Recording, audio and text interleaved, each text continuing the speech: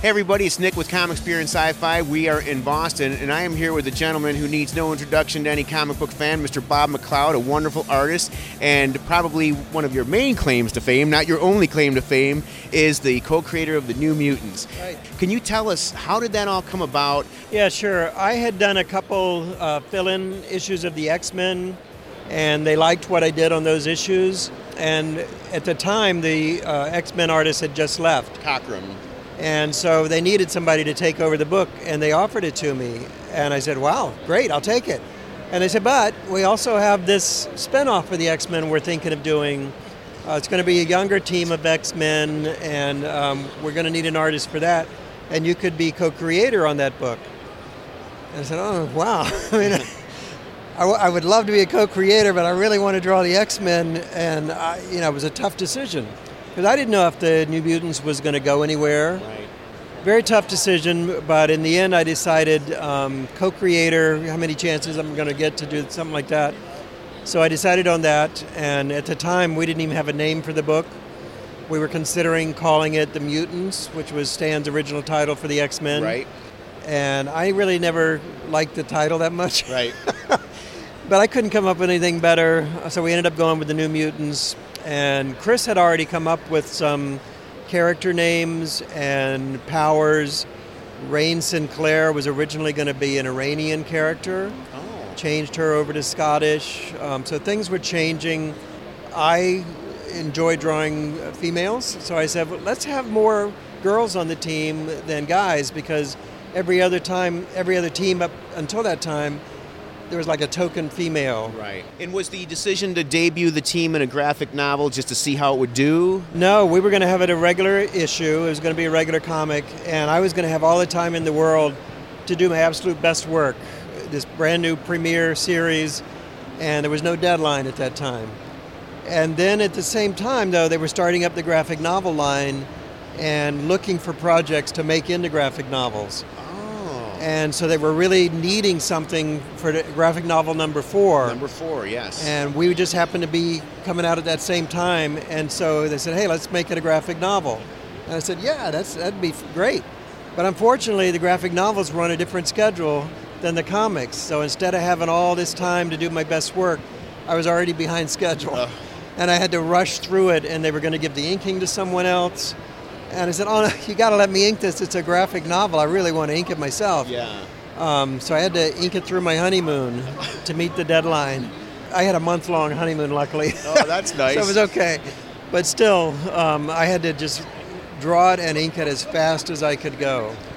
So did you draw God Loves, Man Kills, the graphic novel? That of the was X-Men? Brent Anderson. Okay, I'm sorry. So that was number 5, right after 5, mine. right. And he had a lot of time. Right. So I was always kind of envious that they didn't give me the break that they gave Brent, Yeah. where I could have done my best work. I mean, I think I did some good work on the graphic novel, but I think it could have been a lot better if I'd had more time. Yeah. Because The New Mutants was my first regular penciling assignment. Yeah.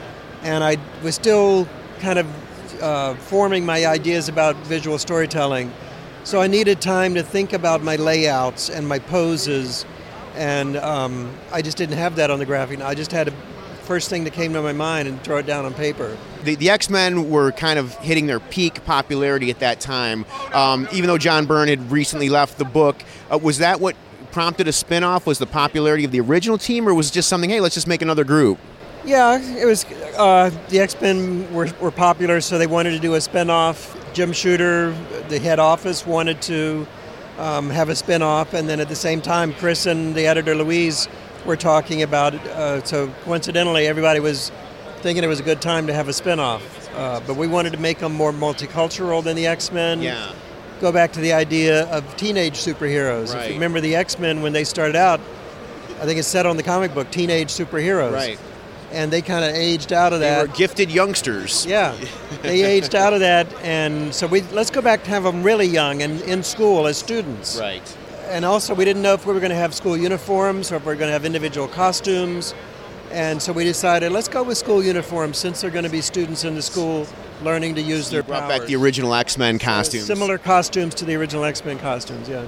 Bob, you had such a long, wonderful career. What are some of your other highlights that you've really enjoyed working on, characters and story-wise? So many things. I mean, I was so lucky to have so many projects that I really enjoyed working on. But the main comic book I read as a kid was Superman. Okay. I read Superman, and my sister bought Archie comics, and then we'd swap them off. I ended up penciling Superman in the 90s, and so it was a big, like an honor for me to be able to draw Superman for my job.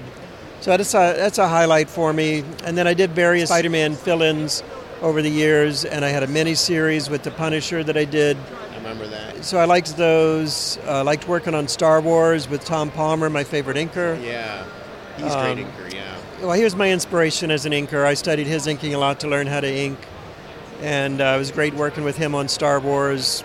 Dale Keown on the Hulk when I was inking him. And my favorite to ink was John Buscema on Conan the Barbarian. Oh, yeah, great stuff. Did you do the comic or the Savage Sword of Conan? I never did him on Savage Sword. I only did the color comic. Okay. But I also inked him on some covers for Tarzan and Conan. And I loved inking John's work. Awesome. And are you working on anything these days? Are you just kind of enjoying the adulation of us fanatics of your work? I'm pretty much don't look for work in comics anymore. I don't really turn it down. So if Marvel emails me and say they want me to do a cover, I still do variant covers occasionally. Okay. And I was just talking to another artist who was looking for someone to ink his work. So I said I'd be happy to ink an issue if you want to see what it looked like. But I'm not really looking for work in the comics anymore. I'm happy doing commissions for the fans, and just coming to conventions is enough for me. Okay, one last question, and I won't take up any more of your time. What do you think of our culture and how it is, the Marvel Cinematic Universe, and how everything is just so dominated by stuff that you kind of got made fun of, or at least I did back in the day? Yeah. Whoever saw this coming? Yeah. We used to just think we were this nerdy little subculture, and now it's mainstream culture. And comics, superheroes are everywhere. There's pluses and minuses. Right. I don't like the way the movies are kind of influencing the content of the comics. Right. They're trying to make the costumes look like the movie costumes. And there's a reason we did the costumes the way we did in the comics, and there's a reason why they do them the way they do them in the movies. Sure. And they don't necessarily work as well, switched. Right. So, like I say, there's pluses and minuses. I think it's great that they're out there in the movies, and I enjoy the superhero movies.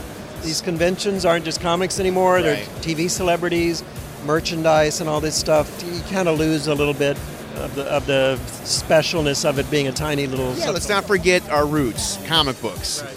Okay. Thanks so much, Bob. It's been a pleasure. Nice talking to you.